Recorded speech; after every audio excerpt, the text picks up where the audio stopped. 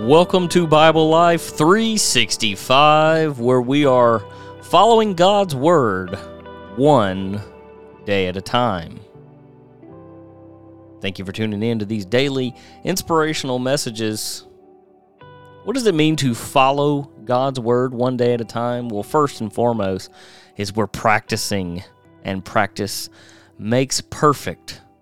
So just a little bit more and more. Hope that we can become better children of the Lord. One thing that we are known to do is to sin. From the very beginning of Genesis to the end of Revelation, it is sin over and over again. So today's topic, befitting, is overcoming your sin.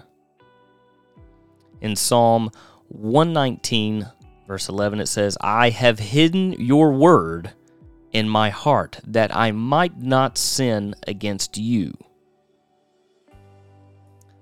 There's some that know and some that don't know. A 19th century American evangelist, Dwight L. Moody. And prior to my kids entering into Christian school, I did not know who Mr. Moody was, I will admit. But he had a great, inspiring quote. One of many of his quotes is, "The Bible will keep you from sin, or sin will keep you from the Bible." March Madness is going on right now. I wonder how many people skipped a time to be in the Bible to sin.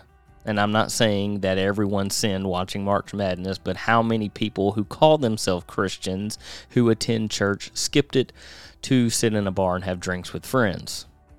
I will not cast the first stone, but how many people did it? The writer of Psalm 119 would heartily agree with the quote.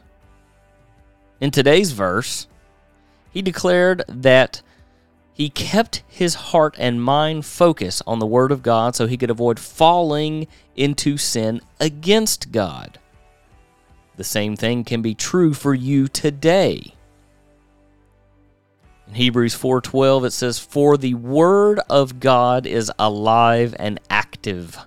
Sharper than any double-edged sword, it penetrates even to dividing soul and spirit, joints and marrow.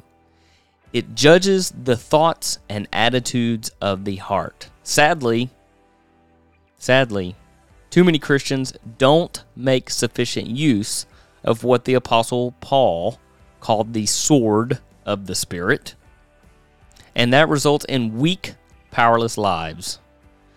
But if you can learn to walk in the tremendous power the Bible gives you to live an overcoming life, overcome your sins, you will find it possible to say yes to the things that please God and no to the things that displease Him.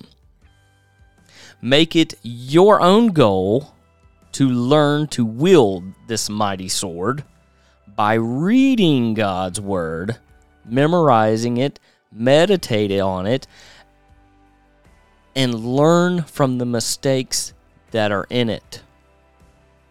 Don't be like the first half of the Old Testament.